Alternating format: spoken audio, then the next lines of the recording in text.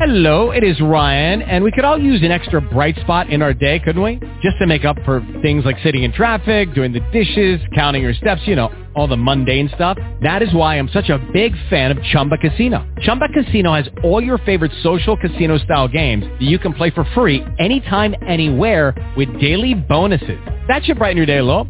Actually, a lot. So sign up now at ChumbaCasino.com. That's ChumbaCasino.com. No purchase necessary. VGW Group. Void where prohibited by law. See terms and conditions. 18+.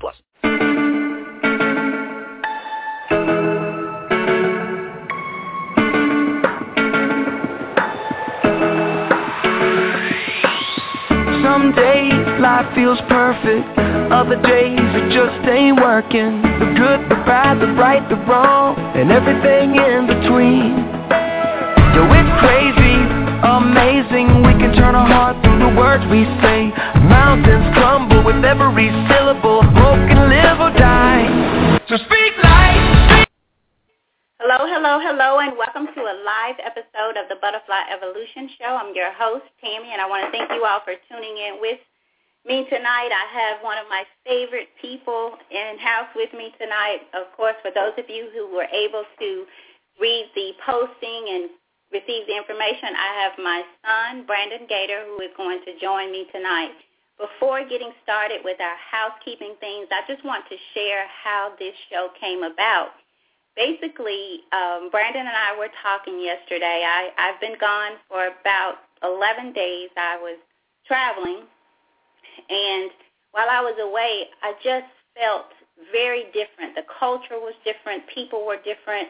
The city felt different. And I was just in this mindset to explore, to engage, and to really people watch.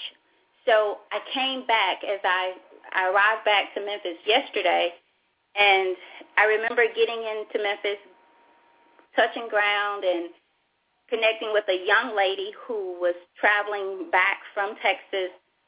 This is her home, but she moved away. And we were talking, we got into a conversation, young girl, is about to complete her college degree, go on an internship in Mexico, and we were talking about how it feels to come back to Memphis. Just, it's like this heaviness that comes over you when you go to a place that is the opposite, appears to be the opposite of where you do your day-to-day life. So that being said, I brought that heaviness home, and Brandon and I was in a conversation, and I was actually thinking, maybe it's just time for me to leave this city. And this is new for me because I'm one that tells people if you want to go, go, but there's work to be done here. But again, I brought that home with me in my mind. And so Brandon says, and I mentioned to Brandon, maybe we should think about moving. And he says to me, Mom, I can't go. There's too much work to be done. And I needed to hear that because there is a lot of work to be done. I'm sure not just in Memphis, but this is where I am. This is where God has planted both of us.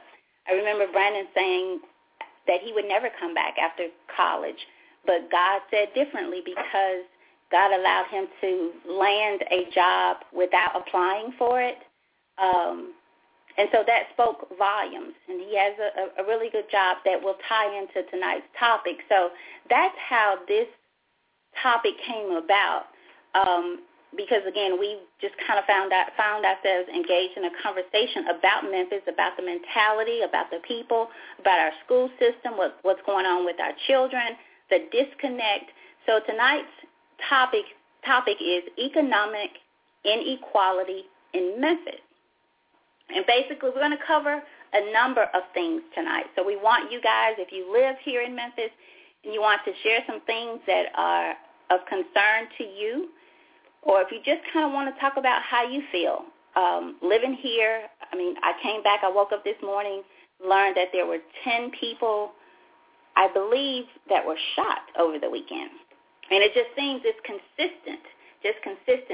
And what I think that does is that just allows our mindset to go someplace. Being in Texas is just a beautiful state. It's clean. You can drive down without hitting potholes every other, I guess, block, so to speak. People seem to be nicer. They seem to be it was just different. It was really different. So I want to talk about a number of things, the things that we see on the news, the things that our children are going through. We have the 69 is now a C for students in the city of Memphis. I don't have kids that are in school, and I'm more angry. I feel that concerns me more than it concerns parents who have children. And I was telling a couple of friends, that if Brandon was still in school, they would have a separate grading scale for him. I would make sure, no, a 69 is not a C. Not that I would have to worry about that anyway, because Brandon knew that 69s were not acceptable in my house, and he would have known that. But many kids will get accustomed to that 69, and what they're telling our children is, you don't have to do much. And then at the same time, prisons are being built based on test scores of third grade students. So it's like they're setting them up. So we want to talk about many, many things tonight. And again, I have my favorite person, Brandon Gaitor, with me, and he's going to tell you about what he does in the city of Memphis and what concerns his heart, other things that he's trying to get started here. So let's go over our housekeeping things. For those of you who are listening by phone with us, remember, if you have something to share, have a question, just select the number 1. The way that I will pull you in is I will provide your area code and the last 4 digits of your number that you are calling from. So I'll pull you in that way. If you're listening online with us and you want to, I'm going to open up the chat line right now. But if you want to chime in on the chat line or by the internet, you do have to be a registered follower of the show to submit your questions and any comments. So just keep that in mind as well. If you're not registered, you can do that tonight. Can't go on without telling you again about the trash can concept. In order to promote change, you have to stay in your mind. You have to learn to renew your mind to get those negative things out. And so I have what I call a little silly thing, but it seems to work for some people. And what we ask you to do is move your trash can, one that you visit frequently. For me, it was. I no longer do it. I don't do it because I kind of got accustomed to it. So do this until you no longer feel you need to, until you can move it and not return to it. But what we ask you to do is move a trash can that you frequently visit. Then monitor how many times you return back to its old location. Now, when you do that, remind yourself, now, I know that I moved this trash can, but I continue to return to where it was.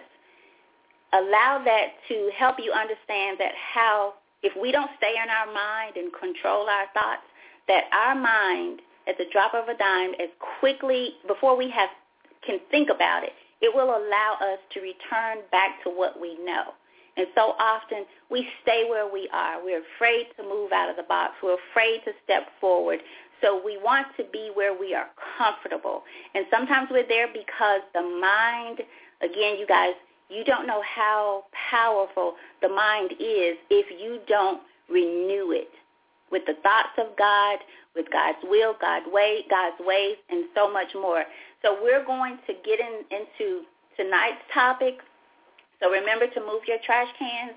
And remember, you sow a thought, you reap an action. You sow an action, you reap habit. You sow habit, it creates your character, and your character creates your destiny. So your character is leading you somewhere. Not often enough do we think about character. And character is those qualities developed in a person's life that determines a person's thoughts, feelings, and actions regardless of circumstances or situations. So think about that. I'm going to read that once more, and then I'm going to bring Brandon right in. Character is the qualities developed in a person's life that determines a person's thoughts, feelings, and actions regardless of circumstances or situations. And basically that's saying to me is when you have that character, you know who you are. More importantly, you know who you're not. And when you know who you are, you can control the things that you allow yourself to get into, to participate in, to honor, to dishonor. You just have control over your life. So keep that in mind. And without further ado, again, tonight's topic is inequality, the economic inequality in Memphis. And if you want to share what's going on in your city, if you want to share what you hear about Memphis, I remember when I was getting ready to move back to Memphis, a number of people asked, why would you ever want to move back to Memphis? So Memphis has this reputation, and there's a reason. So let's talk about that tonight. So Brandon, welcome. Thank you. Thank you. First of all, if you'll just kind of tell the audience what's your job responsibility here in Memphis. Personally, I feel as if, as a man, especially as a young African-American man, my job here in Memphis is to uplift the culture. And I have gone about various ways of attempting to uplift the culture, but I keep hitting this stone wall. I keep hitting this mountain on the path to victory and equality and success for not only African Americans, but an equal opportunity for all people. And this mountain and this stumbling block is income inequality or economic inequality. I notice so often that we can have all of these social services for people, but these are Band-Aids on a gaping wound. For example, well, first, before I go into it, I want to define economic inequality for everyone. Economic inequality is the state of affairs in which assets, wealth, or income are distributed unequally among individuals in a group. Would you read that just one more time? Sure. It's the state of affairs. Recognize that, the state of affairs in which assets, wealth, or income are distributed unequally among individuals in a group. Mm-hmm. Now, if there is economic inequality in America, what would be the group? Of course, the citizens of America. And many people think that the issue is in the term of just income and what people make.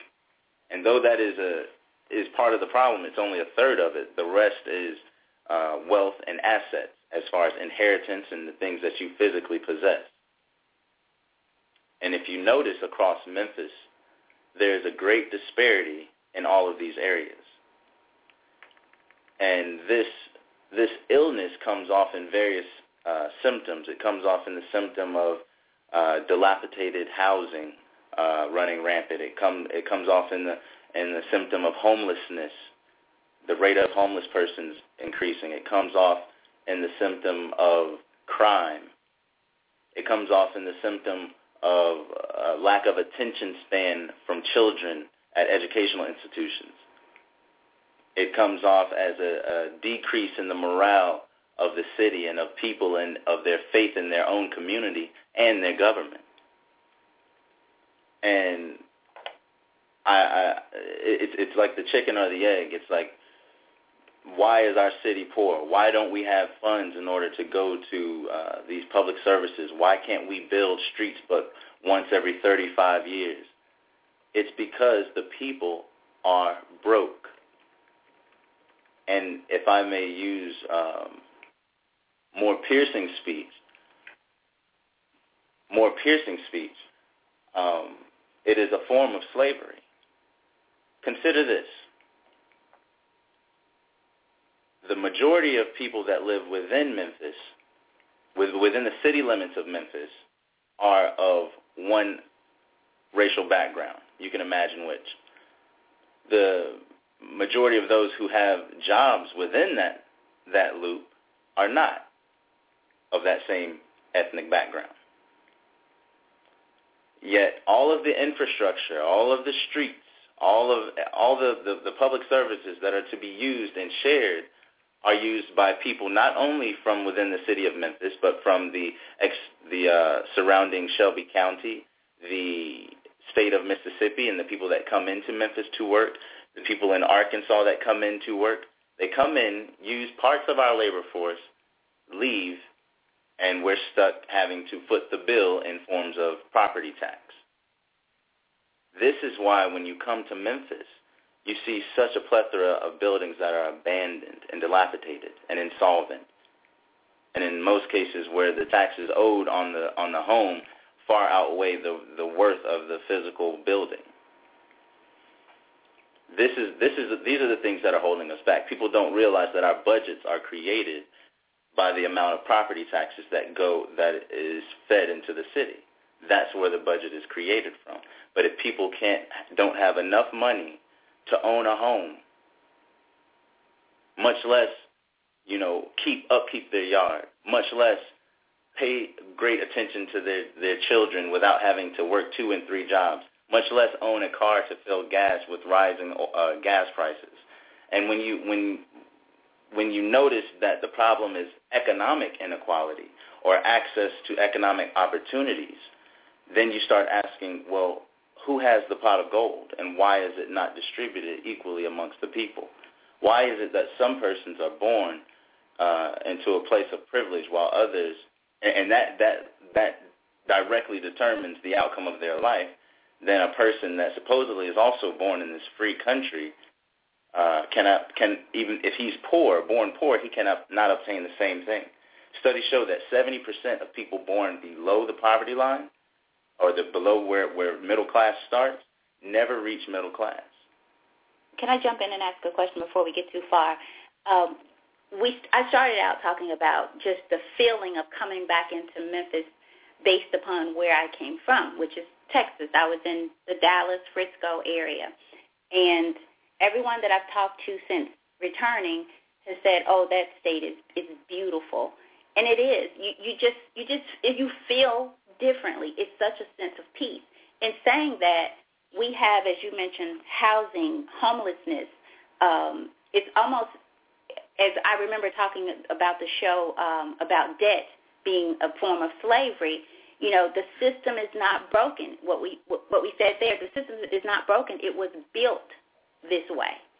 So as we see these things happening, the growth in homelessness, even mothers, as I used to work on the homeless ministry and found out that mothers have to choose to be on the street or to go in and leave her son with someone else.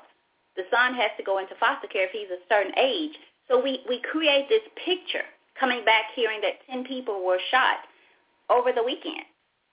And so we create this picture. How do you feel that affects the mindset of people? Do you feel that people just get into this, they buy into this program, and it begins to affect them, the mindset, and they accept this way of living? I don't think that anyone has accepted this way of living. And this is why, just like when you eat in a bad way, or if you eat an unhealthy diet, your skin starts to break out. And like I said, this comes out in the form of crime. These are basically entire groups of persons acting out in a certain way. You see, this is a social. We're much more united than people realize. Okay. Collectively, we are a body. So when we have these ills, when we ingest these injustices, they come out in the forms of these crimes. And so as long as that is persistent and it's not complete servitude, then I will say that no one has accepted this. Okay. Because the consistency is, you said that over the weekend 10 people were shot and killed. I read in the paper a week prior to that, between Monday and the Monday prior to that, 10 people were shot within that same week. 10 and 10, that's 20 people in 2 weeks that was killed, if those numbers are correct. So, and I don't think anyone can truly accept that. They can only cope with it. And we cope in various forms. Amongst my generation, we have coped by materialism, the things that feel good, the instant gratifications, because we know the long term is already damned. Mm-hmm. When there's a lack of hope, there is a convulsion into the sensory, into the things that you can feel and touch and possess, and because you're looking for any foundation for you to hold on to reflect your identity. See, you can think about especially within the African American community, which in Memphis suffers the greatest amount of poverty. within our community, if you say, oh, okay, what language do you speak? Of course, it has to be English. But of any other person, they have a nation attached to that. And that nation has a culture. That nation has a history that they can date back to thousands of years. Whereas I can go a few generations back. I can go maybe 6 generations, which is more than most of my friends can. And that usually leads to a plantation. And from that, I have no idea of where my people came from. So this is something that, so we have to realize that, like you said, my mom, this system was built around that. When we got even the Constitution and all these laws and how the status quo was set, it was set and rigged in a time where there was so much inequality that was apparent. It was apparent, enacted, it was de facto, it was by law and de facto, just by the fact of how people are socially and by the way it was written into the law. And what we have done now is that we have, in a sense, become pacified by what we considered an early victory in the civil rights movement. We won a battle, but we did not yet win the war. And this was the source of much frustration from Dr. Martin Luther King upon coming to Memphis. He came to Memphis to help the garbage workers to receive decent pay, decent treatment, and understand that this was not saying that they could vote. So this had nothing to do with the Voting Rights Act. This had to do with the equality of their income, the equality of their economics, or their access to economics. And upon coming here, a year prior to that, he wrote a book called Where Do We Go From Here? Chaos or Community? And I would suggest this book to anyone and everyone. Say that again, and you were talking about Martin Luther King, and this is a book that was written by him. This was his last book in the legacy of the King writings, and it's titled, Where Do We Go From Here? Chaos or Community? Many people staple Dr. King with his I Have a Dream speech.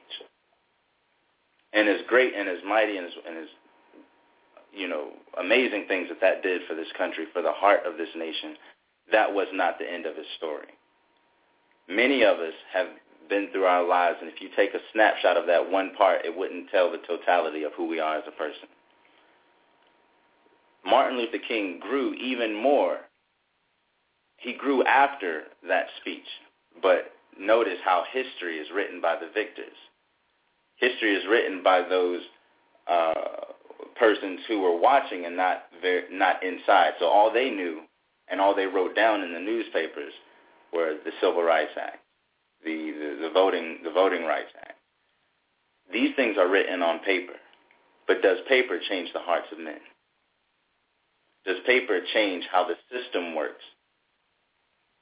If I change the face of a clock, does that make it work? No, it's the pulleys and the screws on the inside that are working together, grinding together. This is what is diseased at its core. It is the system and what it's made of. And until we as a people, all people, realize that, there will always be a form of slavery to the minorities, whatever they be, whether they be black or not. And so what has happened is the wealth has been distributed to fewer and fewer and fewer and fewer and fewer. And what's happening is our economy is failing as a product of this. So we are becoming a slave, pretty much a slave nation. Who can leave their job right now and not be one disaster away from living on the street? How many? What do they look like? Why do immigrant workers pay taxes but have no representation? These are the things we have to start asking. These are the things that Dr. King started to ask, which in my opinion led to his death. Because it's okay to eat beside you. It's okay to drink at the same water fountains. That's decency. But to ask a man to change his heart, and that heart being the same heart that was put into the construct of this nation, is a war that would be fought for, I think, either a great amount of time or that will take a great amount of effort collectively. So do I think people have given up? Because I'm still alive and I'm still here. And I know there are others like me that think that there are no others who think the same way. Because I once was there. You remember, that's why I didn't want to come back to Memphis. Right. Because it was hard for me to attempt to be legitimate in a world that was illegitimate.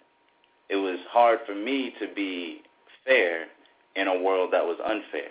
It was hard for me to be kind in a world that was brutal. So, and in Memphis, the disparity is so great. I mean, the poverty rate in general is 28.3%. So that means more than 1 in 4 people that you meet, if you get 4 people and you line them up, one of those person and a little bit of the second person is poor. Poor. Poor. Poor. Yeah. Let's make sure we understand poor. I'm talking about not quite sure where their next meal is coming from. Not sure if next month if their lights are going to be on. Not sure if they'll have money for the bus in order to get to work or to get to find a job. Poor as in I have to work, I have young children, I cannot leave them with anyone. I have to pay that person. I don't have the money for that. I know a woman who lives off of $42 every 2 weeks. Imagine how that limits her. And this is what economic inequality is. What is she to leave her children? How can she get to and fro to even find a job? How can her kids be well educated when they have to come home to poverty? When they go to school with stomachs that hurt from hunger from the night before? When they slept in the cold because the heat? They didn't have money to pay their electric bill. Right. Let's stop there for a minute because you mentioned the bus, about someone not being able to pay to get on the bus if they don't have transportation, other means of transportation. And that is a great number of people in Memphis. We recently were going through, and I don't know exactly where that is, but as far as the bus route, I happen to know a young girl who comes from that lifestyle of poverty, who is just beaten down at such a young age. And she does want to work. She was trying to get into school, but I learned that she's able to come home on the bus, but they have cut the route out of her area. She lives in Fraser, so she's not able to get out to go to a job. However, she can get in. So the bus route comes back in. So our people are dealing with things such as this, even our young people. And I love the fact that you said that, and I want to talk about a little bit what we can do. We'll do that towards the end, but I want to share with everyone. I want to tell you, too, the lines are open because we want to hear your comments and questions. Just share whatever it is you want to share tonight. I want to tell you guys, if you think that you cannot do anything or you don't have anything to give, I'm going to tell you you are dead wrong. I'm so glad that Brandon said what he said to me. I can't leave because there's work to be done. Because if he had said, yeah, Mama, maybe we should think about it, I cannot say that I would not have truly considered it because you just wear down. But I'm thankful, again, that he said that because as I think about, we cannot change the world, but we can certainly change ourselves and hope and pray that the change within us someone will see. You can tutor. You can pray for someone. You can bless someone. If your needs have been met and you can bless someone, you can do that, even if it's with kind words. So I do want to, before we get off tonight, talk about some of the things that we can do even with no money. You know, recently I tutored at a school, and I was amazed at the progress this young man, just even in his appearance, even in the way he responded to me. You know, it's just like somebody cares. But what has happened is our children, and my focus is more so on the kids. The in-between people, I don't know. That's not my thing, and I have no apologies for that. But the in-between, the children and the elderly people, those they are my heart. So when you talk about the young people, what they're coming from, like Brandon said, poverty, their parents, they're in a state of hopelessness. They feel there's no reason or need for me to think that my child can have any more than I have. So already that child's limit is his environment or less. So let me check. Brandon, go ahead. I'm going to check the lines. Again, they're wide open, you guys. You have to select the number 1 if you do want to chime in on this. So, Brandon, where do we go from here? We have to, considering the title of Dr. King's book, Where Do We Go From Here, Chaos or Community? We've done one of these. We have drifted into chaos. If you look at if we were to judge America by her character, what kind of woman would she be? She'd be broke, but she looks good. Broke is a joke, but in high heels, stilettos, red, whatever you want to call them, Versace this, Gucci that, Prada this, Prada that. But she's, by the way, $17 trillion in debt. She sucks the wealth out of communities all around the world. She incites violence across various countries. We see this character. Why would we want to go into that same path? Why would we want to chase her? So we cannot find peace amongst chaos by chasing the chaos. And I think that's what we have been doing. We've been chasing the things that have been fed to us, the materials. These are a product of this world, in a sense, the things that don't really matter. We can't feed ourselves. We can't. If the internet went down today, and you heard about the cyber attacks where people target Social Security numbers and their bank card numbers were compensated, or they got, someone took them or found out who they were and used them. If the internet were to crash tomorrow, what would you do? What would this nation do? What would people do that are so addicted? This is a form of chaos. We've been pacified by chaos. How is that possible?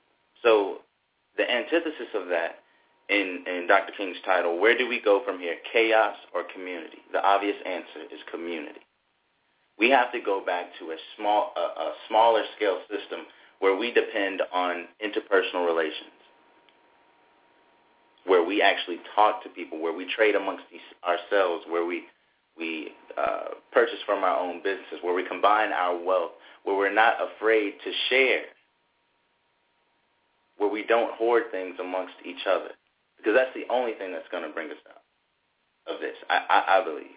And also by putting our collective dollars together, because one thing that the powers that be that control this money that everyone's chasing and is causing all of this disparity, one thing that the people that hold this money don't want is to lose any of it. So together, what could we do? Imagine, like you said, Mom, if 1 million people gave $1. What if that happened? And then you were able to give $1 million to the workers who were getting underpaid. Yeah. And say, sit out for a month, and let's see what that big business does. You see what's happening here in Memphis with Kellogg. When you can't hit them in the heart, hit them in the pocket.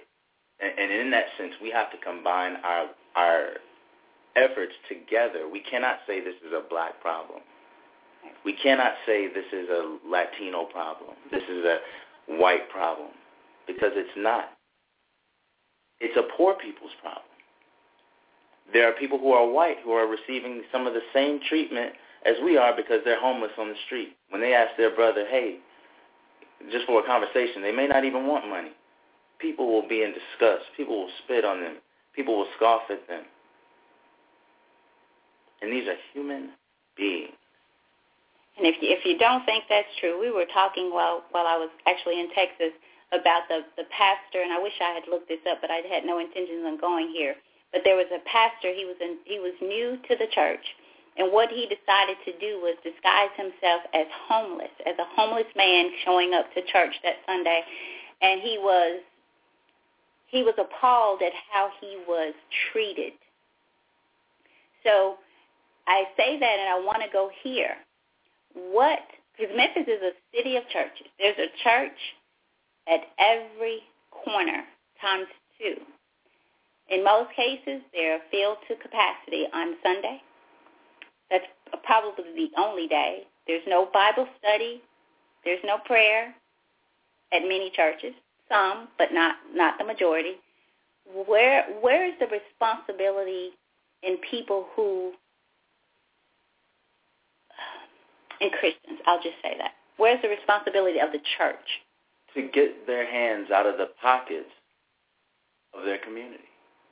Mm-hmm. They're more concerned with the pockets of the community than the hearts of the community. Like I said, that same principle applies in a different way. We have to hit this economy in the pocket as opposed to the heart. Dr. King tried to hit them in the heart. He tried. And if you notice and you listen to the last speech that he gave in Memphis, his tone was different. He still didn't want to harm anyone, and he wouldn't. But he knew that a more stern approach was what was needed in order to make this happen. More sit-outs, more collectivists, more of us coming together. Because whether we admit it or not, the civil rights movement makes it, when I read about it, it seems as if every African American and 25% of the Caucasian Americans and some of the natives and Latinos all came together and they marched and they all came together. But that wasn't the truth about it. In reading these manuscripts from Dr. King, he said it was only a few. It was only a few, and look how much change came from just that. Now, if we came together in masses, there's 14, 20 million undocumented people who are poor living in the state still paying tax, taking the jobs that we, one, cannot do because we don't have the work ethic and won't do because we look at it as second class. Mm-hmm. We can come together with all these people that are experiencing various forms of inequality, and we could demand an economic Bill of Rights, in a sense, which is what Dr. King asked for. That was his next move. After coming to Memphis, Dr. King was going to have a multicultural poor people's campaign and marshal the collective strength of those people who had come to fill the life of this nation, have no exits and heading downward. He was going to take all of these people of various races and make a poor person's campaign. So it was no longer attached to a specific race because he saw that the disease of the heart wasn't cured. It just turned its focus onto another difference. Right. And, as we talked about the geographical areas of Memphis, kind of me coming back in, I sit and I think about, we can't say that it cannot be done because look at Collierville. There are certain guidelines and stipulations that businesses have to adhere to in order to stay in business. There are very few. I don't recall ever driving through Collierville and nearly killing my truck and myself from running into potholes. Just the view of, imagine Collierville times 10, that's what Texas was. Mm-hmm. So, again, the system is not broken. It was built this way. Right. And I want to say something else about about the churches as well.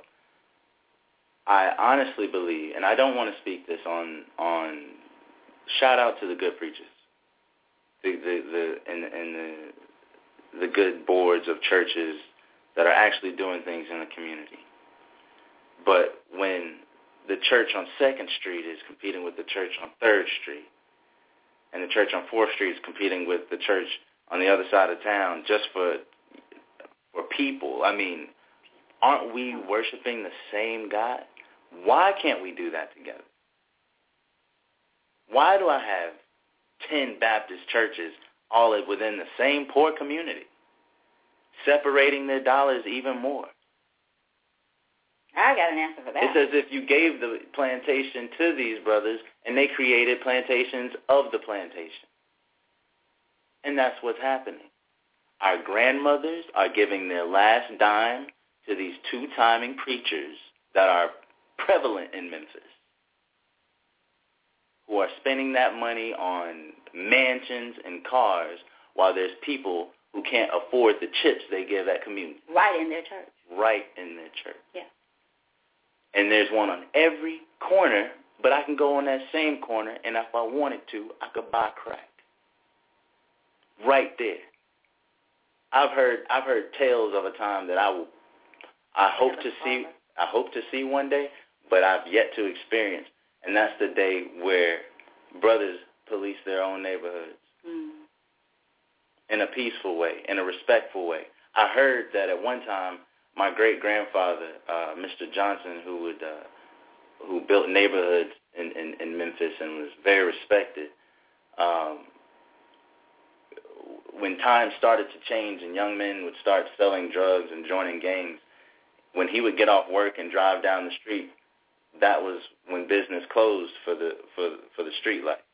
When he came down the street, they pulled their pants up, put the drugs in their pocket, and cleaned their hands before they shook his, because there was respect. And we have such a lack of masculinity in our neighborhoods, and this is because they have been broken. A man was meant to provide for his family. He was supposed to be the head, the security. That has been taken away. That has been thrown in jail disproportionately to any other race. Right. And the women are left there to raise men. So this is what we're faced with. So let's go to our caller. Let's go to our caller. We're going to pull in a caller from 910 with the last 4 digits of 3069. Caller, thank you, and you're on the air with us. Hi, Brandon. Hi, Tammy. Hi. Hey. How are you? I'm too blessed to complain. I could complain, but too blessed to be complaining. Amen. I've been listening to that, and I've been listening to talk about Memphis and the killings. And Brandon says America is like a woman that in high heels. To me, I look at her as the whore of Babylon. That's the way I look at it. We're doomed because I feel like, but see, God is still able. But my thing is, you have to go to the root. And I think when America started taking prayer out of schools, prayer out of this, prayer out of that, even trying to take it out of the money, I do understand about I'm trying to put it together, and it's, to me, you have to break it down a little bit more. But I'm trying to put it together as far as the money. I think when I was a little girl, the whole neighborhood would raise a kid. The whole neighborhood. Now, you can't even say something to somebody's kid without them coming in your yard, cursing you out. But when I was a young girl, we were afraid to do, the lady next door could whoop our butt. And then when my mom come home, we were going to get another whooping. So if mama left the yard and say, don't leave out the yard, grandma next door that was no kin to us could just look at us, and we would stay in the yard. But see, now we're in a different time. And I think as far as the church eyes, we're asleep, and we're slumbering, and we're sleeping right now. And it's about numbers, and it's about money, when it should be about souls. And they have big churches, these mega churches, with all this money, and they say they're doing this, and they say they're doing that, and praise God if there is. But there is a lot more to be done. Like you say, right next door, you got kids who standing on the corner, distributing drugs, prostituting, stealing our young girls and putting them in houses and selling them and putting them up like it's just a piece of meat that you put on for sale. But I think if the church, the church is the word for this country. The body of Christ is the word for this country. Yeah, I don't care how much money comes. For as I'm concerned, we have to turn back to the Lord. The Bible says, if my people, which are called by my name, shall humble themselves and pray and seek my face and turn from our wicked ways, then will we hear from heaven, and he'll forgive our sins, and he'll heal our land. And I think everybody that's standing in the church is not. You got hirelings that came through the back door that's in the church. You got sheep and wolves and sheep's clothing that's standing in the church, and it's all about the dollar. They're not looking at the souls of the people, our young people, our children. They're dumbed down in our kids in the school system. That is a purpose. That's the work of the enemy, to dumb down our children. It's at the bottom. It don't even start at the school. It started when the girl got pregnant, when she went and aborted her baby, because the devil knows what she have in her womb, so he sends her to the doctor to kill that seed. It's all about the seed, and the devil knows. He knows it's a plan. It's his plan for this nation, to tear this nation down. And our preachers and the body of Christ have got to wake up, got to come together, we have to open our eyes and see this is the work of the devil, to destroy the nation. And it starts with our kids, because who is our next generation? Our children is our next generation. Those are the doctors and the lawyers, your generation, the generation under you, your children and your children. That's the generation. And the devil knows that these kids are being raised up. God is raising you up right now. And I know this. He's raising. You got these old people that's in the church. I'm not talking about old. I'm talking about my age, 50, 45. We're asleep. We're stumbling and we're sleeping in the church. And God, what did he do? He raised up your generation for this nation. And you can see this. And I know the body of Christ see this. For you to sit there at your age, you're a young man, this is your mother's son, God is raising you up for such a time as this. And don't be discouraged and don't be dismayed. And the Lord said, don't be afraid of their faces. Be ye strong, therefore, and let your hands be. Don't let your hands get weak. Your work will be rewarded. Your work will be rewarded. And God is raising you up. But you are right on point, and it blows my mind, because not even I am updated with what you guys are talking about. And it saddens me. It just saddens my heart to hear what's going on. And you do hear a lot of talk about Memphis. Even in the state of North Carolina, you hear about how the young black men are shooting at the black men. That's the purpose, because even they have purpose. They got a purpose in this world. God has a plan for their life, and the enemy knows it. So what did he do? He destroys it. He destroys it. But I thank God for you all, and this is just awesome. And this conversation is really, really taking me back, because I have not been keeping up with what's going on with Memphis, and that's just not Memphis. Memphis, you hear a lot of bad things about Memphis, but it's everywhere. It's not as bad in some places as it is in Memphis, but it's bad. It's bad. Yeah. But I thank God for you all, and Brandon, you keep up the good work, and we'll be praying for you, and the young men that's coming along with you.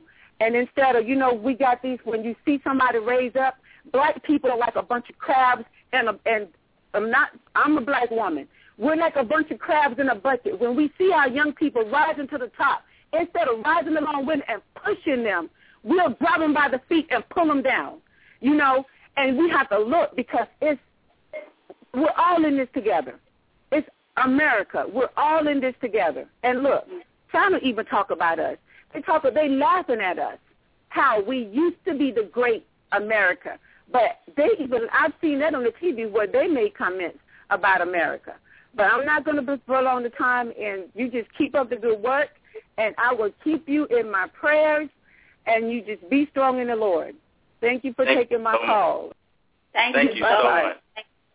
Bye-bye. Bye-bye. I can hear the passion in our callers, and by the way, I hope she doesn't mind, but she's my aunt, Brandon's great aunt, and I can just hear, the passion. She's one of those moms like I was as well. We were very in tuned into our kids and what was going on, and continues to be. So I can hear the passion in her heart for just change.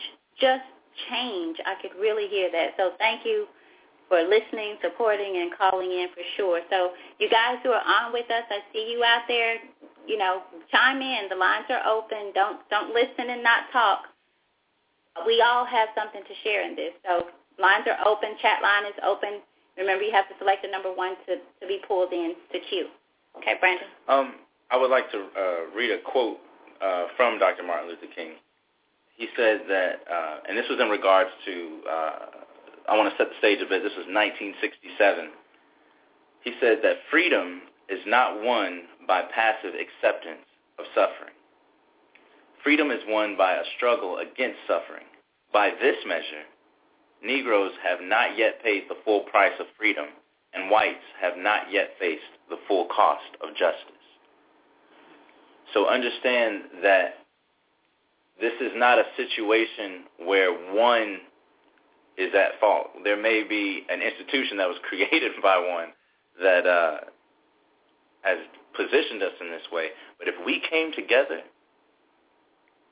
as people, I identify with poor people. I'm not a billionaire. I'm not suffering by any means. But I identify with poor people because my family didn't come far from there. The woman that just got off the phone is also a part of this family, and I'm sure she can tell you stories about how we had to all live as a collective in Valdosta, Georgia, and how she grew up. And I think she did let into that a good bit, but that is, of course, missing in our communities. But why is it? It's because we are being led almost to the slaughter by materialism, and you need money in order to obtain materials. I'm just saying, I want to speak to people because we might have, I don't know about the crowd if they're older or younger, but I'm analyzing my peers and what is existing. Who's killing who? It's people mostly around my age. It's all over money and materials. Our economic system, capitalism, is based off of scarcity. Why is it in a world, and I may be utopian for saying this, but why in a planet that is made of 70% water, do people have to pay for water? It rains. We should have an economic system based on abundance, based on equality of allocation of resources, but we do not have that. And what is happening in Memphis is an acute form of what is going on in the whole nation. Texas is doing great right now. They have a lot of oil there. They get a lot of revenue to their state budget because of the oil that is there. But as far as the economic systems that exist across the nation, we are suffering. And by we, I mean minorities. And we have to realize that. But we spend the most. We spend the most. On things, like you said, the stilettos, the rims, the tires. Man surely feeds this beast. And this is why I said that there's fault to be spread around now. We live in a time of information where this book, Where Do We Go From Here by MLK, is as accessible to me as it is to a great amount of people. Because everybody's on Facebook, and if they can be on Facebook, they can look for a book. But there's no interest there. So we have this accountability to ourselves to where we see it, and that's why I read the quote from Dr. King, freedom is not won by a passive acceptance of suffering. This is what we are living in Memphis right now, is a passive acceptance of suffering. So are are they, so going back to my question earlier, do you feel that the people of Memphis have accepted this lifestyle? Because earlier I think you said no. I don't think they have in their hearts. I think they have with their legs, but I don't think they have with their hearts. Because if I were to think that, then I wouldn't be in Memphis. You wouldn't do it. Okay. I wouldn't be here. And I know that I'm here. And I believe that and this is not just me, I believe every individual has this power. But I believe, like Dr. King, it only takes one. It takes one man to spark a change and then others to follow. You see what I'm saying? How do we spark that change? By, like you said, being that person, being the change that you want to see in the world. You said, how can we? That already makes a sense that you are a person who wants to do that. You are not alone. If we are 98, like I say, the 98, 99% the same genetically as a chimpanzee, there's no difference between you and me. We can change. We can change. Yeah. And, I'd like to see, we talked about the 10 people who were shot or whatever it was this past weekend. You guys, I know there has to be 10 positive things that also happened in Memphis over the weekend. And we have to start feeding our minds so that we can start thinking differently as well. But this does not increase ratings. Right, exactly. And so, and that's what we've become a nation of. We've become a nation of tests and, how does this score, and competition. That's what capitalism breeds. And what Dr. King was questioning toward the end of his life was how the system is set up, which is a capitalistic republic. Don't get it confused. It is not a democracy. It says in the Pledge of Allegiance, for the republic for which it stands. It does not say for the democracy of which it stands. So let's kill that lie. But we need a new form we need a new structure to our government. This structure was built on the backs of a slave-run industry. It needs slaves in order to survive. That's why companies change when there's boycotts and people stop going to work. There's strikes. This is why companies change. When they didn't listen before, we keep doing the same thing, tripping over our own feet. We try to hit them in the hearts, and it doesn't work. Right. Because a man cannot change another man's heart. Only God can do that. Right. And I'll give you a simple example, one I've used on this show before. Let's take, for example, we continue to complain about, and I'm just going to use cable for an example. What do you think will happen if everybody, or I'll just say half the population of Memphis, call and say, turn my cable off? Effective today, turn it off. What do you think? And your reason is because you continue to raise your cost and you bring me junk. You control the volume of my TV that I pay for. I pay you, but when a commercial comes on, you control the volume of the commercial. I have to get up and turn it down. That just infuriates me. I mean, it makes me angry. That the commercials are louder than the... Yes. That they have that control.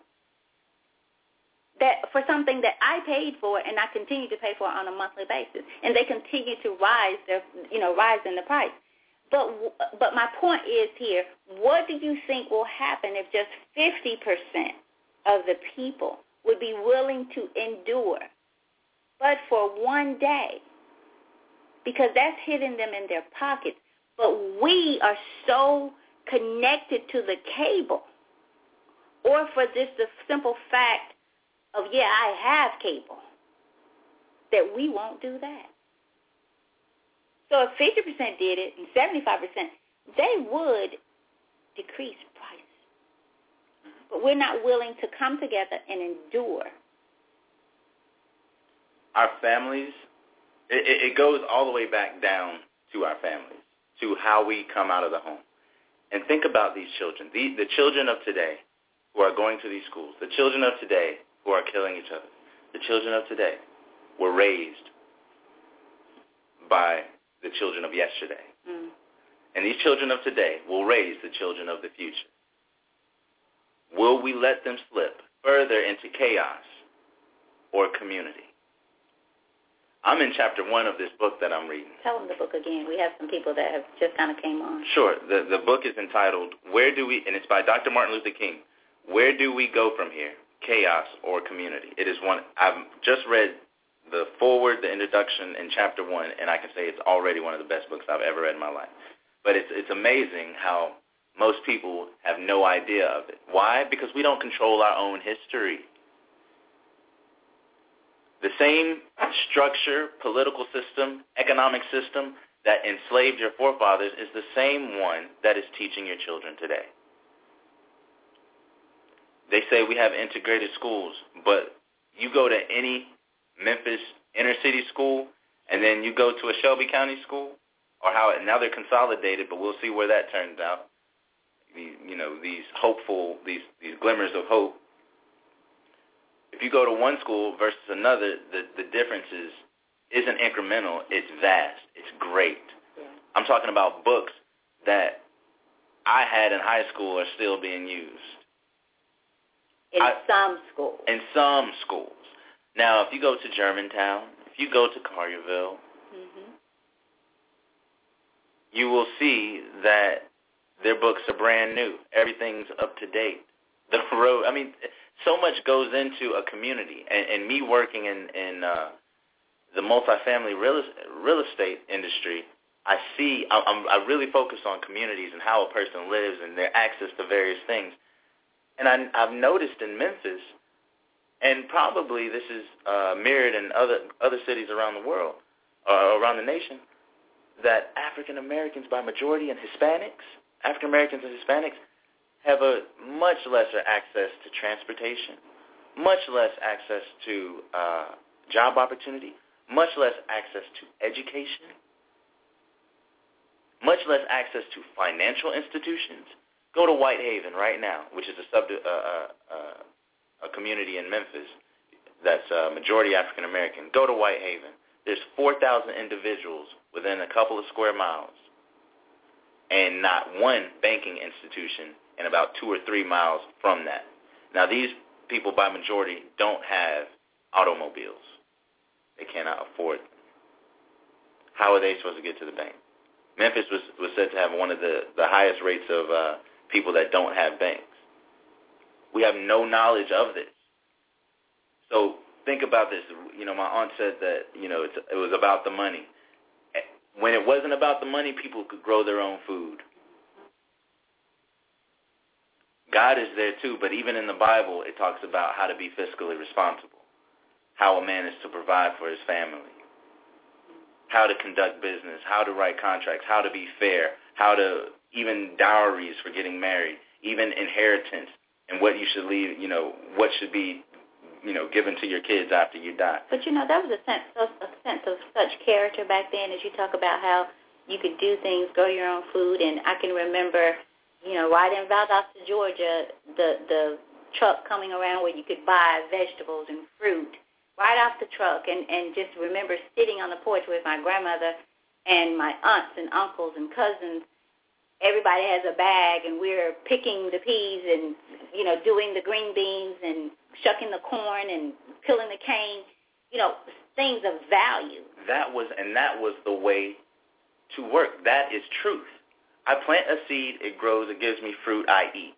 It gives more seeds, I do the same thing. That is sustainable. And it feeds the masses. But what are we doing? What are we doing now?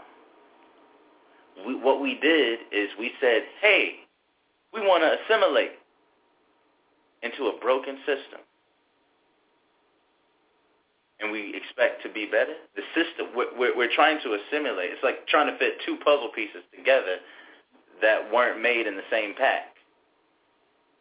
They don't fit. You cannot make them fit. You cannot have an unjust political and capitalistic economic system that values scarcity and disparity of resources in order to progress, supposedly, until a big collapse. You can't have that and at the same time have assimilation and equality, complete equality. Like I said, it's one thing to say, yeah, you can eat next to me. It's one thing to drink out of the same water fountain, but it's a whole nother thing to be my next door neighbor. A whole nother thing to come to marry my daughter. Whole nother thing. A lot of that going on. My high school here in Memphis was just about half Jewish and half black, and a lot of Jewish girls went to prom with black dudes, and their parents were furious. It was the talk of the school for a good while. And it just goes to show. I mean, you remember the situation of me having to do a play with a young lady here, a great friend of mine, and I won't say her name, but a great friend of mine, blonde hair, blue eyes, beautiful person inside and out. And she grew up her entire life and did not know that her parents were racist until they found out by her that she was playing my opposite in a play, that she was playing my love interest in a play. This wasn't even real life. We were acting. And they liked you they had a great deal of respect for you. Because I remember just having to hold my tongue that night. How the story ended was, she came to the practices crying and saying that my parents said that I have to quit the play because my opposite is a black guy. And I've told them about my friend Brandon that I know, who we read the Bible together, we, over the phone, and helps me through these different things, a true friend. And they've spoken great things about at the table, but she never mentioned what color this young man was. But upon them finding out, all of that went out the door. And what I'm trying to express is that these are the people that, while we were assimilating, they were holding the reins to the chariot that leads our economy, that leads our nation. Do you think those reins have been given up? Do you think that their grasp have loosened amongst those reins? No. Just because we hopped on the chariot doesn't mean that we control where it's going. And so it's different to say, yeah, you can hitch a ride, than saying, hey, let's go this direction. Hey, let's be neighbors. Hey, let's be family. That's a whole nother thing. That's a whole nother purification of the heart that America is not ready for. And to quote again Dr. King, he said, Negroes have not yet paid the full price for freedom, and whites have not yet faced the full cost of justice. So do not think for a second that two things. One, that don't think that the civil rights movement was complete in its work. Did it have successes? Yes. Did it have victories? Yes. But the war is still to be fought, and it is not a war of militarism in the forms of picking up guns, throwing sticks, and it's not one of that. This is a war of, like my aunt said, the soul. And if we care anything about our children, if we care anything about the future and for the world for which people have to live in to come, then we should do everything in our power to stop this economic segregation, because it is leading to so many other ills in our communities. Crimes, as far as murder, homicide, rape. These are frustrations coming out in various forms. These are spiritual ills that are coming from a disease of the heart. So where do we go from here? We've been to chaos. We know how that turns out. We know that ends in bloodshed. We know that ends in men being in cells. Let's go the opposite. Let's go to community. Let's go back to the times where we grew our own food. And if we can't do that, let's go back to a time where we supported each other in business. Let's go back to a time where we put our money together as a family. It starts by just sitting at the same table and eating dinner.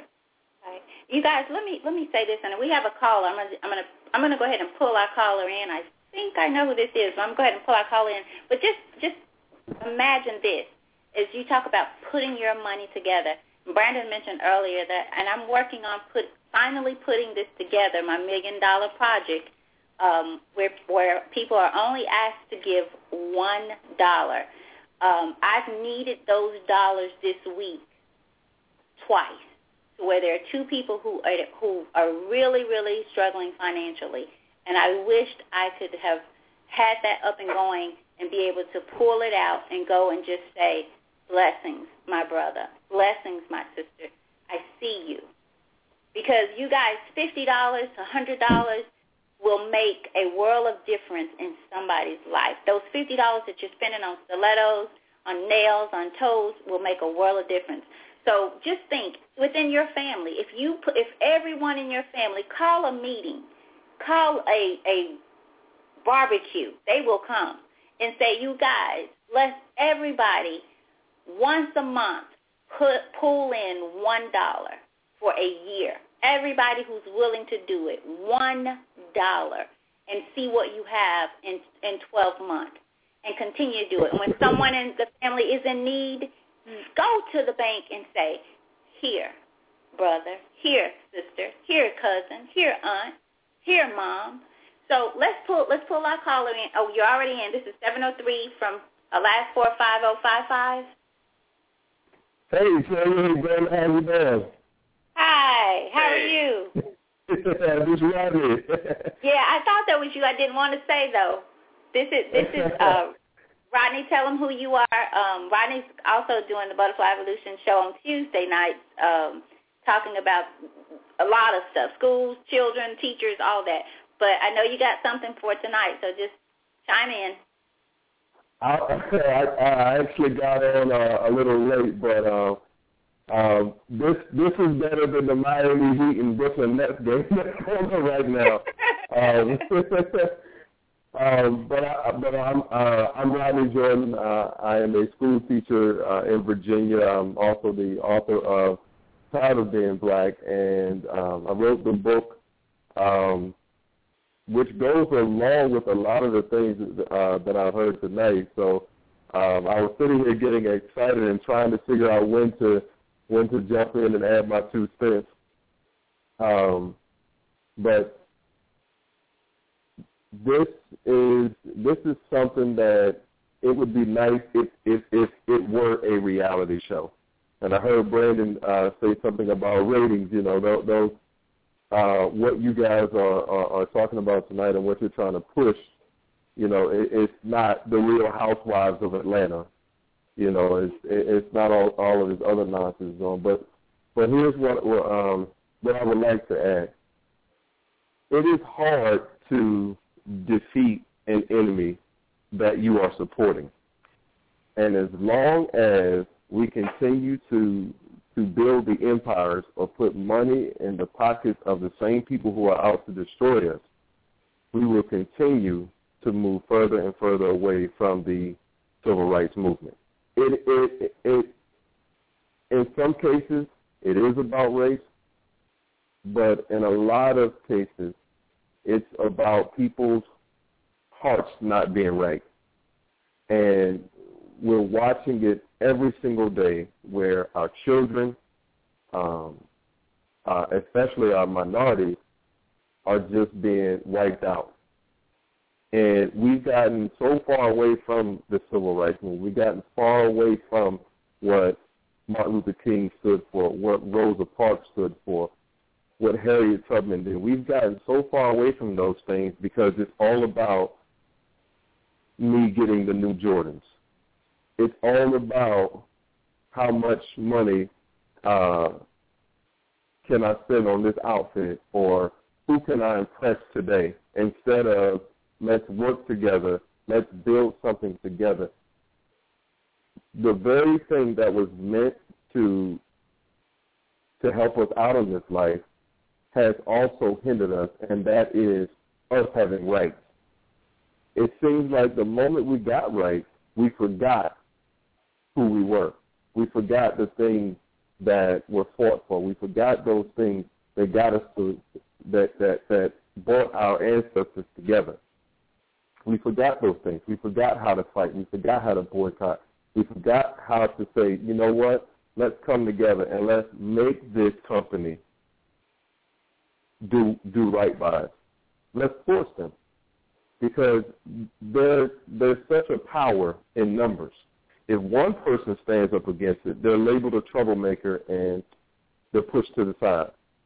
But like you said, 50% or 75% of the people standing up, now we have to do something. We talked a couple of weeks ago about Donald Sterling, the Clippers owner. The reason why the commissioner came out and did what he did, because this man has been doing this for 20, 30 years. The reason why the commissioner came out and did what he did was because there were numbers. Here's a whole NBA franchise that's doing well in a city that has to do well, so we got to do something. And this man just was on with Anderson Cooper apologizing. Oh, I'm not racist. I think Magic Johnson is a great person. If we learn how to stick together, we learn how to fight, we can bring the devil to his knees. But as long as we continue to support the enemy who is out to destroy us anyway, we're going to continue to go backwards and continue to go down. And we're doing it to ourselves. No one is doing it to us. We're doing it to ourselves.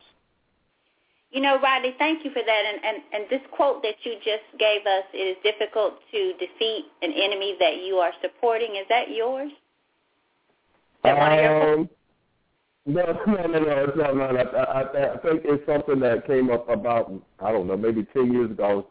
I was talking to somebody. Okay, and we wrote it down. We wanted to give proper right. But were you the one on a previous show that talked about the things that we fought for, like the right to sit at the front of the bus, but now we go to the back, the right to read, and now we have to force our children to learn how to read? Were you the one on a previous show? Probably, because it's actually in my book on the chapter about the civil rights movement, so it probably was me. Okay. And for those who did not hear, Rodney is the author of a book called Tired of Being Black. And if you've not read it, please do. It's one of my favorite, and I'm just thinking off the top of my head, is how you talk about people think just because you're a black male that you should have 3 baby mamas, that you should have a jail record, whatever, that you have these stereotypes placed upon you based on the color of your skin. Inequality is everywhere. And then you have to fight both worlds, because your brother that looks like you says you're a sellout if you try to talk the right way, if you're not of this world, in this world. You know, I was speaking with a lady today as we talked about trying to connect women who have the same vision, because the more you grow in God, the smaller your circle seems to get. And I was sharing that with her. I said, please count me in, because, again, the more things and people I let go, the smaller my circle gets. So, again, like you're saying, yeah, to some extent, there's some people to blame here. But you guys, we have to look in the mirror. Are you looking at Atlanta Housewives? I mean, I'm amazed at Scandal. And I'm just going to say it. I don't see what people get out of that kind of trash. Because, again, you are feeding your mind. Just like you feed your body, you're feeding your mind with this stuff. Thursday night, you can hardly get on Facebook without hearing about Scandal. What if we had Bible study like that on Thursday night? Thursday night is Scandal. Sunday morning is, hallelujah. Hallelujah. Yeah. You know, so we live in a world so full of contradictions that we have started to emulate what we see in the world. So what has happened, you know, you always hear this quote, be the change that you want to see in the world. Don't see the world and be like the world. And then change yourself to be like the world. And that's what's going on, is that people are losing their sense of self. They're losing their sense of self is being lost because they don't have connections with the person next to them. They can't. Why? Because they're so worried about making money to keep the lights on. It's and thinking about this from even a political standpoint. If let's assume that every time we go and vote, it actually makes a difference. Let's assume that that's correct. What are we voting based on? We're supposed to be voting up people to represent our community, to represent our ideals, and the things that we stand for. Most people don't know who their state representative is, don't know who their congressman or their senator is. How can you be holding them accountable?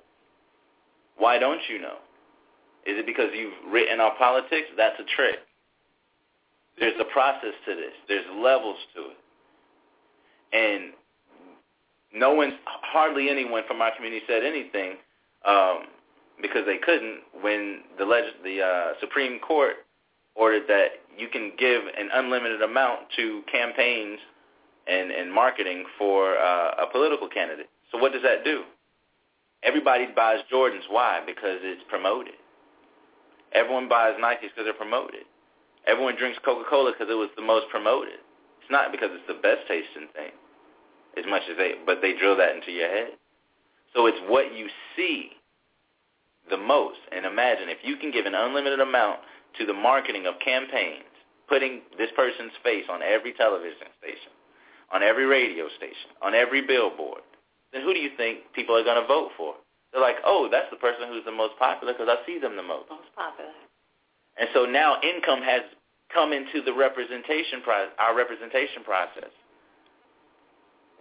This is what they're using to keep us down. If you listen to our music that most of our youth are listening to, it's all about materialism, chasing money, because it is a fantasy. It is something that our community does not have. Yet we are chasing it. We're just like we were talking about this nation as she exists currently. Looks great.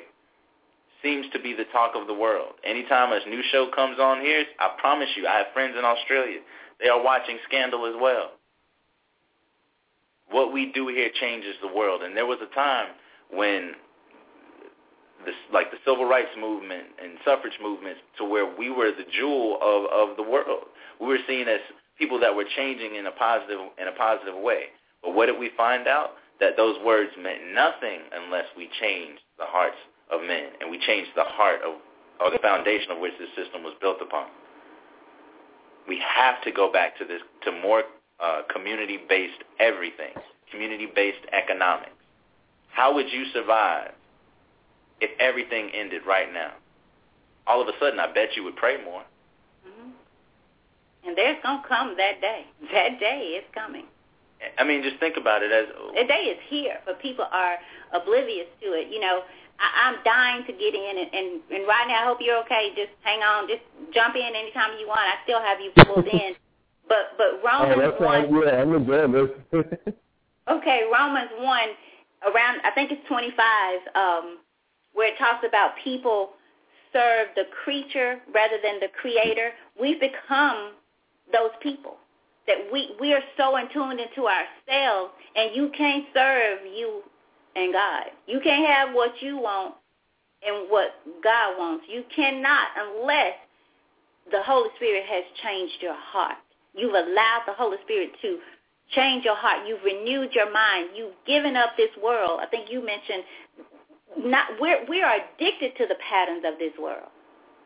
And it says do not be conformed. People are addicted. Let them take Scandal off TV.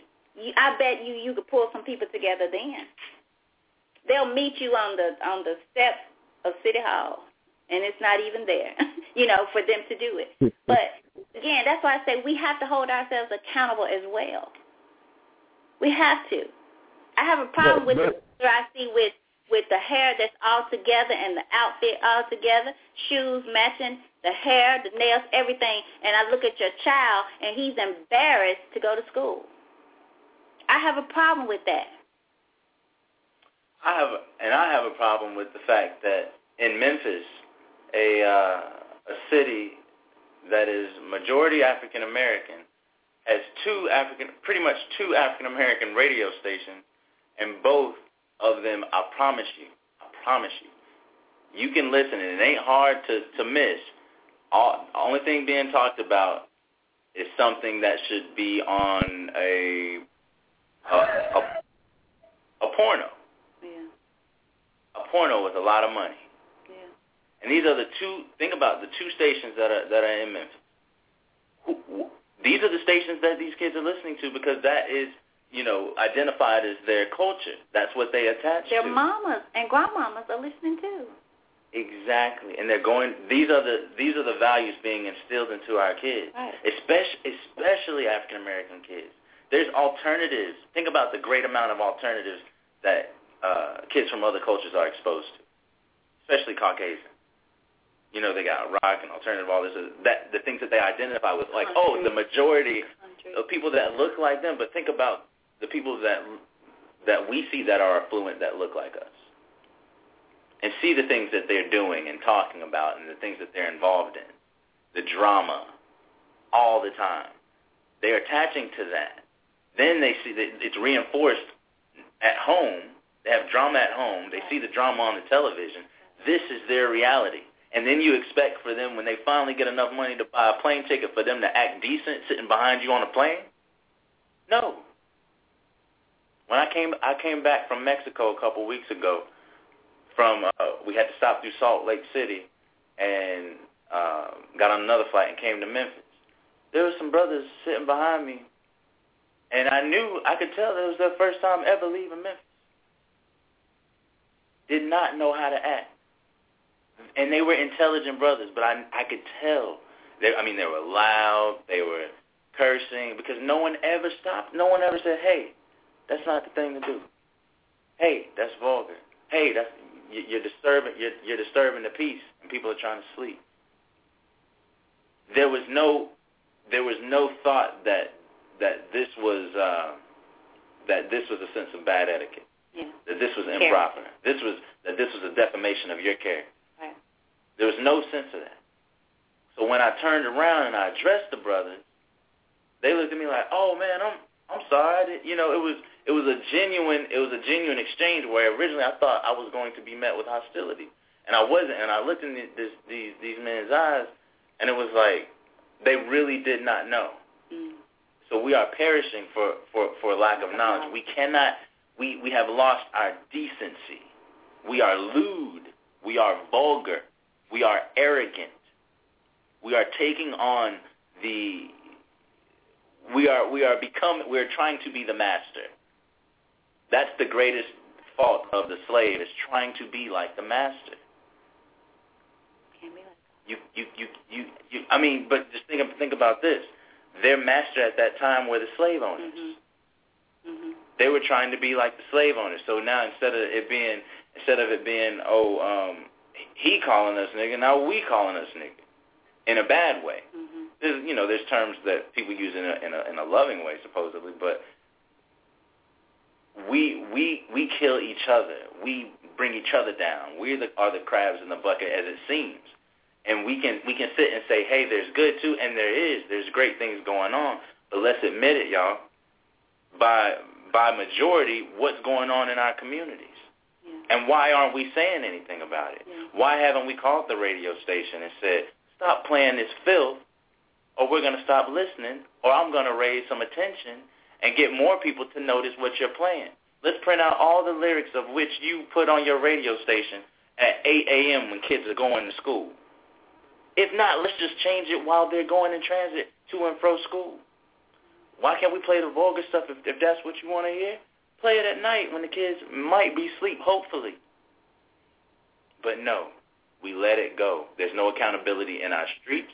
When the Mr. Johnsons would come home and people would put their drugs away and put their guns away, those people aren't in existence anymore. And likewise, those seem to be the people that kept the fence around our people, like kept the guardrails saying, hey, that's the cliff.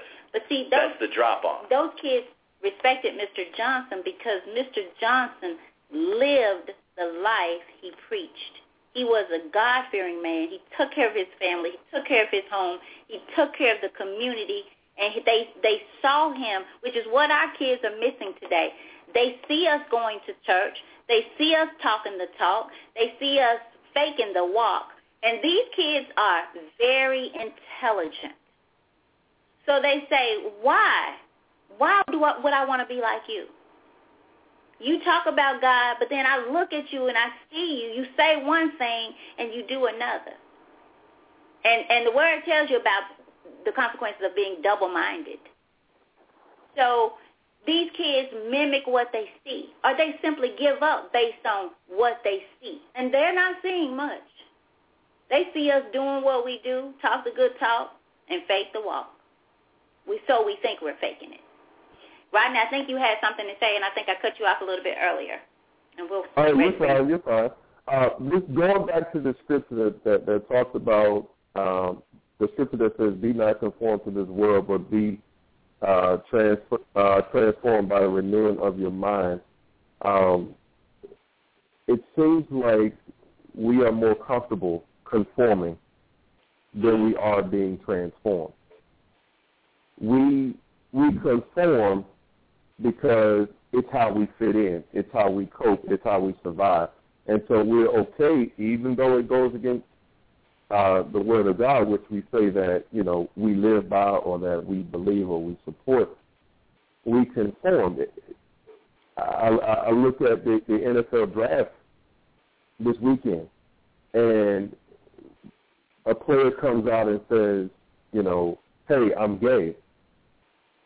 And all of a sudden, that we have with homosexuality in the past, year or two, all of a sudden there's this need to, I guess, embrace homosexuality. Or if you say something against homosexuality, now you're the bad guy. It's wrong for you to speak up against homosexuality. So what do? We conform. And it's, oh, yeah, I support it, or they should have the same rights, or, because that's where we are. We're conforming to every single thing, and that's why we're having the issues that we're having, because there is no transformation. There is no change. Because if we wanted a better life, we would transform. We would have a renewed mindset every day. But so that we can cope, so that we can survive, so that we can make sure, I got a job tomorrow, what do? We're going to go along with these things just so that I can say, hey, I fit in, or just so that no one hates us or that people are not against us. So we can form, just like these radio stations. We can have them shut it down. We can have them, to stop playing this filth. But why would they stop playing this filth when that's how they're paying their bills? Why? Because we're supporting them. So if we really want to see this change, we have to have a renewed mindset. And right now we don't have it. Because, hey, this is paying the bills. Or I would say something, but so-and-so is going to be mad. And this, if you really look at the economy, it is built on our backs. It is built on the backs of consumerism. And who consume at a higher rate than anyone? The poor. The people who have the least actually spend the most per capita. And this is alarming, because these are the ones who don't have it to spend, while the people who are getting billions and billions of dollars do nothing with it. It sits in an account and grows and grows and appreciates, and it is never distributed. But like you said, if we stop supporting in every way, and support can be just even in the form of not speaking up. Support can be in the form of contradicting yourself, saying, oh, I hate it when this radio station plays, but still, and I even do this sometimes, get in the car and go to work and put it on the station. Mm-hmm. These are the things that we're doing, and this is why one way that I think the civil rights, one thing that it taught us is that when you cut them off, when you cut their fiscal note off, when you cut their revenue generator off, that's when ears all of a sudden open up. And the truth is that I honestly believe that we've asked for way too long. we've tried to, like I said, assimilate into a system that was already broken. To me, it's not even about the fact of race and things of that nature. It started there, but now it has moved on to be more pervasive in various ways. It's definitely economic. Definitely economic. It's racial at its core, and it has grown into a disparity based on your wealth. And because you have people of all races that consider poor people scum. But their corporations are built off of these poor people. The factory workers that support their corporation are poor. So if all of those people stop working, and all of a sudden now you don't have these Latin immigrants over here to pick all of your oranges, Tropicana. Now your whole harvest is rotting because no American is going to get up and pick for 12 hours a day to make $60. To make, if that, $20 a day, $60 in 3 or 4 days, that's nothing. That cannot support a family, but it is supporting some families. And so you can see what can be done with so little, and then you see what isn't being done with so much. And this is what we call disparity. This is what we call more resources being allocated to one group as opposed to another. Yeah. My mother just said that inequality anywhere is injustice everywhere. Yeah. So we have to watch for this and come back to a community-based thing. We're in America, we're always told it's all about you, the individual. It's all about you. But you came from somewhere. You did not create yourself. And if you don't give credit to God, then give some honor to your mother. Give some honor to your brothers and father. Give some honor to your family. And when you give that, you can see that there are other families just like yours. Mm-hmm. And this creates a community. But no, we undermine each other. We backbite and talk about each other. We create divisions because it has stemmed from the system that was created broken, created with malintent. And we try to fit in it, but it's uncomfortable. It's so uncomfortable to where we can't stay there for long. We're either going to bust out fussing and screaming and hollering, it's going to be violent, or we can ease out altogether and find a new way to construct this nation. But it's going to have to be an entire change of the way we do business, of the way we serve God, of the way we control our governments and the way we elect our officials, everything. See, so much I think we say, God can do all things and he is all powerful. But I believe this to be so true. If you take one step towards God, he takes two towards you. You can be on your knees, but like Frederick Douglass said, the best prayer he ever prayed was the one he prayed with his feet. You've been praying. You've been praying. Great. And I don't say that lightly, but great. Pray with your feet. If you really want it, you would do everything in your power to get it. If you believe it. If you believed it, you would do everything in your power to get it. Right. Could Moses have split the sea if he wouldn't have put the staff in the water with the full belief that it would work? No. So you first have to take that step. I think so often, especially within our community, we go to church and we're pacified. We go to church, that preacher made me feel all right.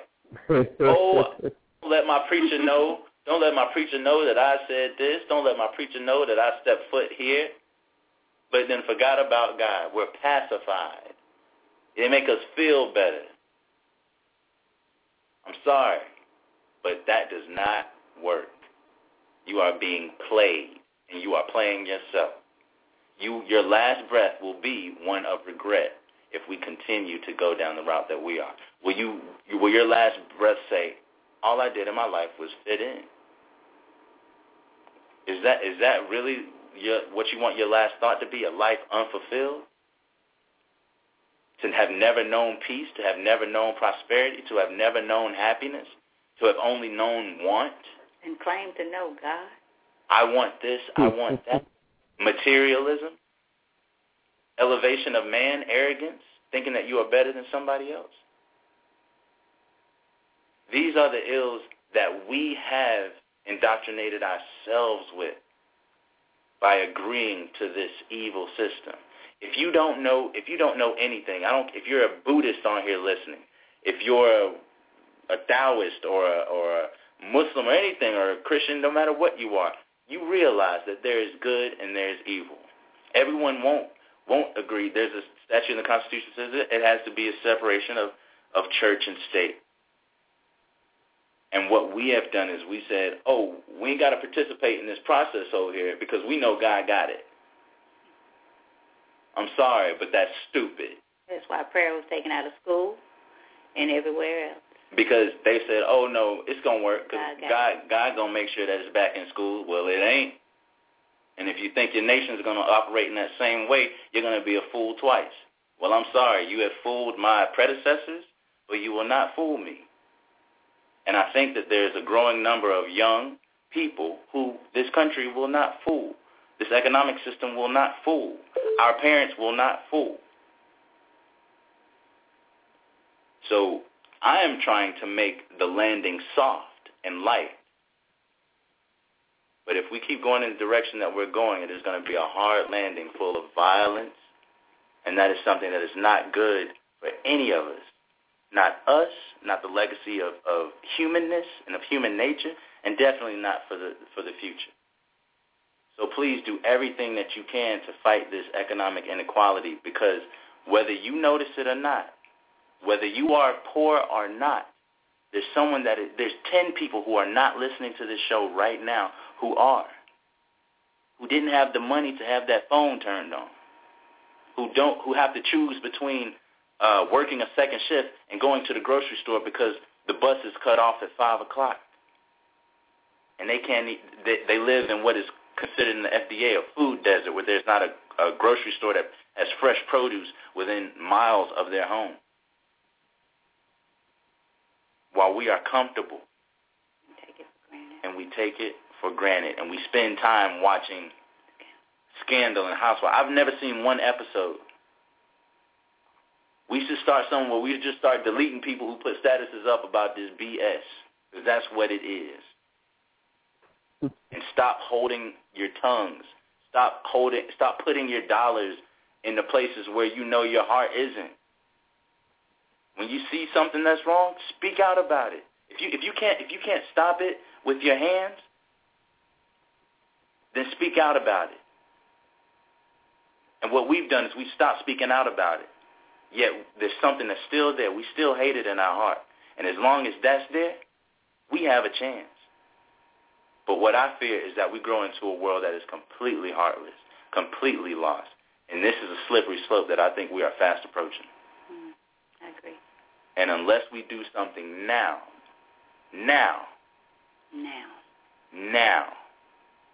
I promise you guys that within a few years, the world as you know it will not be, and will be so different.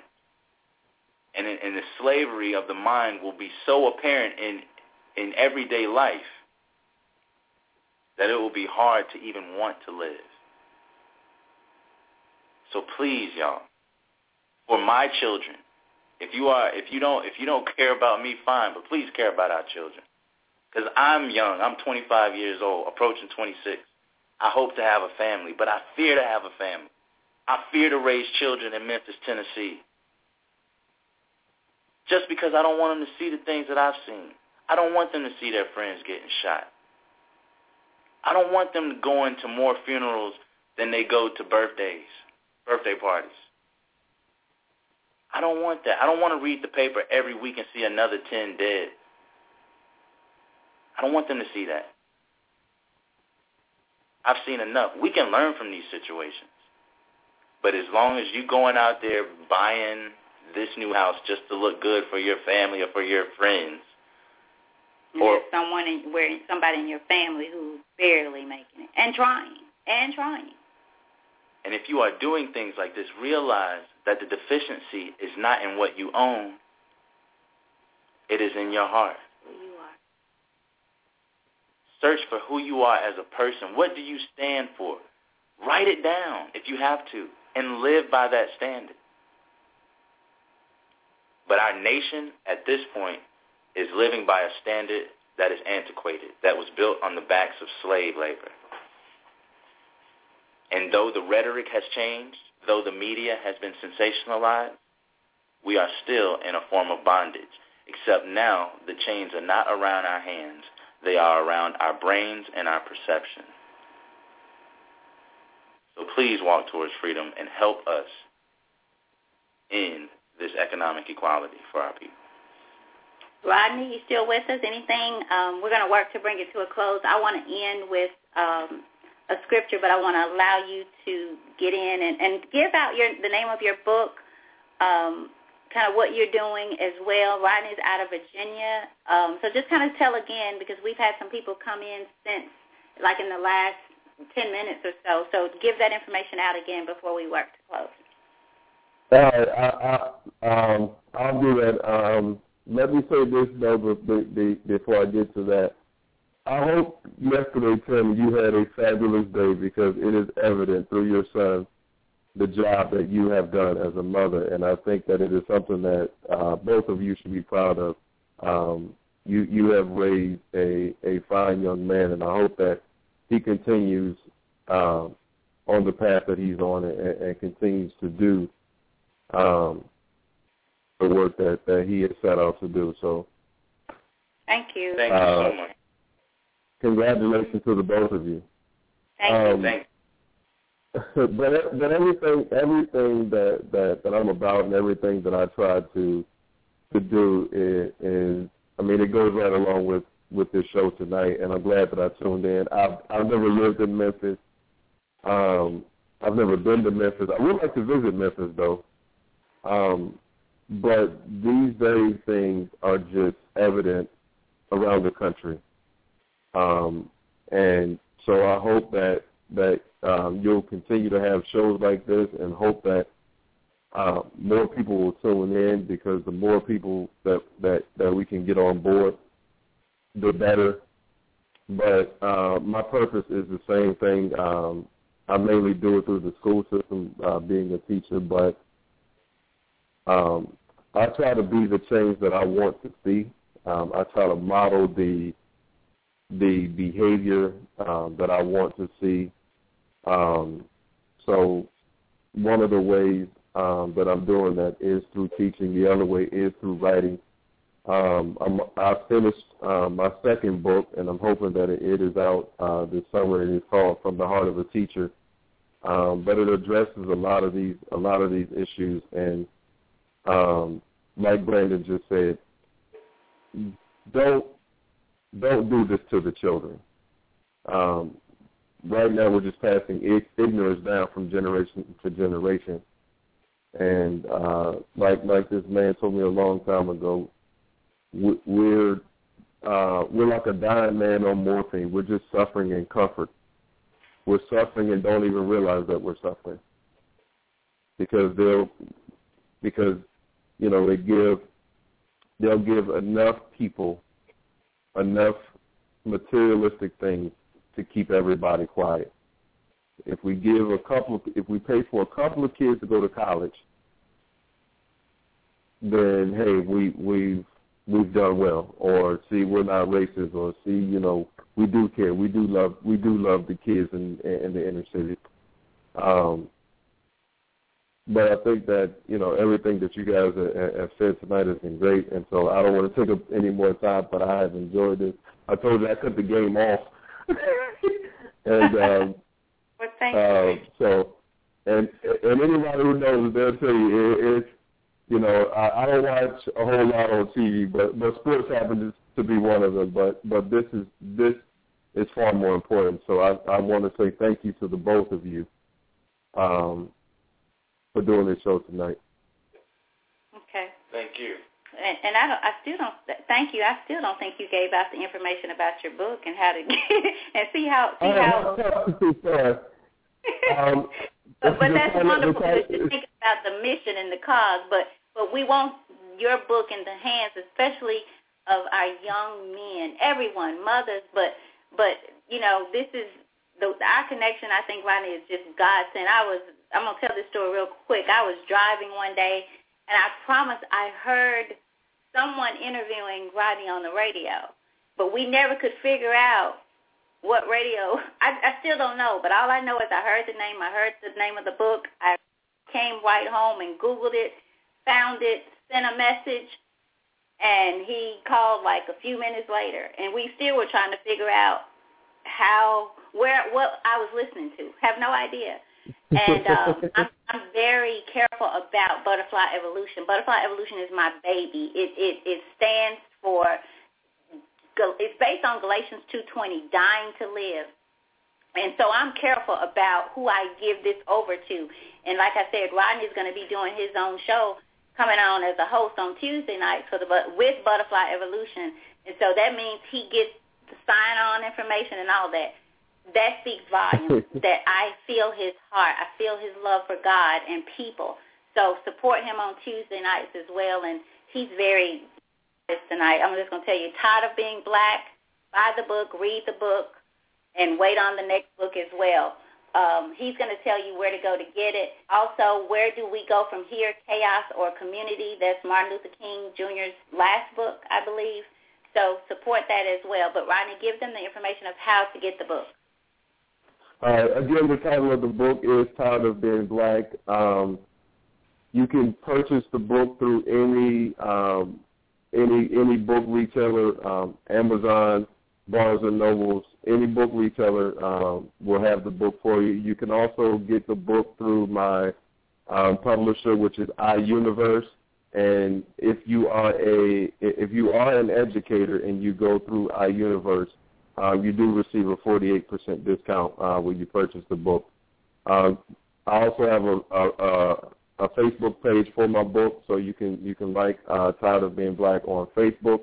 You can also visit my website, yourfaveteacher.com, and that's just YOURFAVTEACHER, where you can learn more about myself, and you can also order the book from my website. So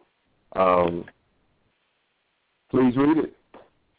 Wonderful, wonderful. All right, well, thank you. I want to end with this. I'm going to come from Romans again, one of my favorite chapters, and I want to get this in because it's just so important as to the discussion we're talking about tonight and people serving rather than God. So I'm going to come from Romans 1, and I'm going to start at 19, but I suggest that for those of you, if something has touched you tonight, if something has been instilled in you tonight, let it be to seek God.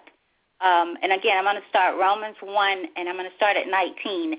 Because that which may be known of God is manifest in them, for God hath shewed it up unto them.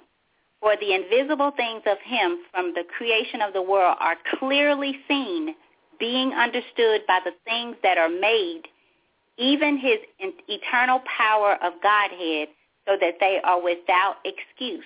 And so that's saying God has made himself so clear to us that we should be without excuse.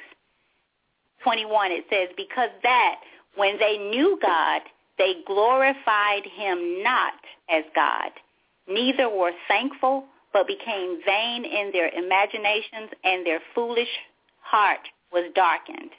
Professing themselves to be wise, they became fools, and changed the glory of the uncorruptible God into an image made like to corruptible man, and to birds, and to four-footed beasts, and creeping things. Wherefore God also gave them up to uncleanliness through the lust of their own heart, to dishonor their own bodies between themselves, who changed the truth of God into a lie, and worshipped and served the creature more than the Creator, who is blessed forever. And it ends with amen. And I suggest that you just kind of continue. It doesn't stop there, but my focus on there was two things, that God has made himself so clear to us. If not through the creation, through your own life. There's so many things that you know that God saved you through his grace and mercy, that you should not be here. There's some things you've been pulled out, not because you deserve, because we are so undeserving, but because of God's grace and mercy. So what God has done is turned us over to our reprobate mind. One version says reprobate. I think this one says depraved mind. Knowing him, but still not honoring him. So I leave you with that. So if something struck up in you or stirred up in you tonight, read Romans 1. Start there. And I just want to thank everybody. We had some people come in at the very end. I hate that you missed the first portion of the show, but you can always go back. All shows are archived, so you can go back and listen. And Rodney, are we going to be on tomorrow night? Or you want to? I hope so. Okay. Well, then if you guys can, we'll get it set up. Join Rodney tomorrow night, and I'll be on as well with him tomorrow night, and some Tuesday nights going forward as well. But this is his baby on Tuesday nights. If you can support that, please do. If not, remember you can listen to the archive shows for that show as well. Okay? So that being said, Rodney, any final words? No, I enjoyed the show, and so thank you so much for having me on. Thank you. And everyone, just please have a good night. And again, read Romans. It is a fantastic chapter. All right. Everybody be blessed. And thank you. We'll see you tomorrow night, same time, 8 o'clock Central Standard Time. Have a good night. It's like you're looking through a telescope. You see where you're going to be. Growing, getting better. You're not the person they see. Can't be mad at the things you've been through, 'cause they built your muscle. Now you're stronger than you've ever been. They can't stop your hustle. Your faith ain't never small. That's what brought you this far. Yeah. See, you got your dreams and you got your prayers and you got.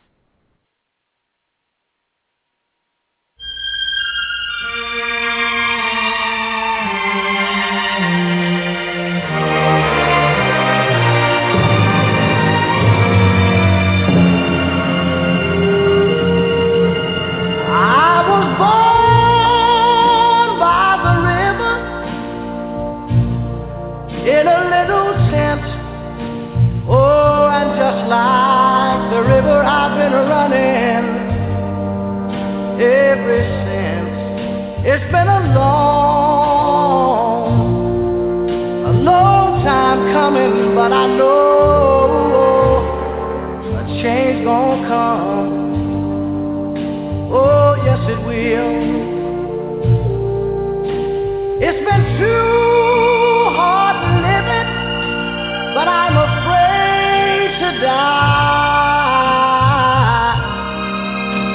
I don't know what's up there beyond the sky. It's been a long time coming, but I know a change gonna come. Oh, yes it will. I go to the movie and I go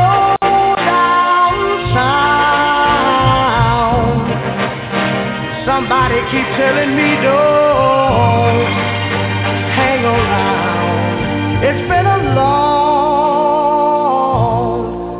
long time coming, but I know a change gonna come. Oh, yes it will. Then I go to my brother and I say, brother, help me please.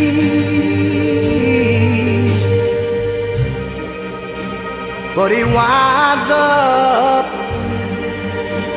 knocking me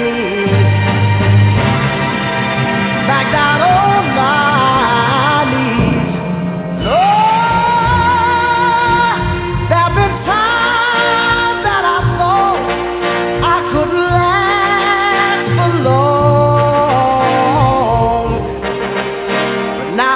I'm able to carry on.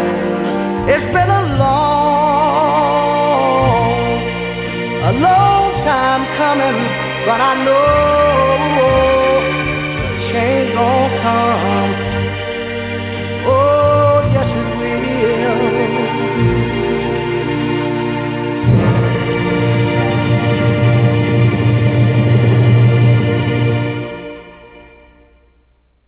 That song was dedicated to my cousin Diane out of Atlanta. As always, thank you for your support and much love. Diane out of Atlanta. Thank you.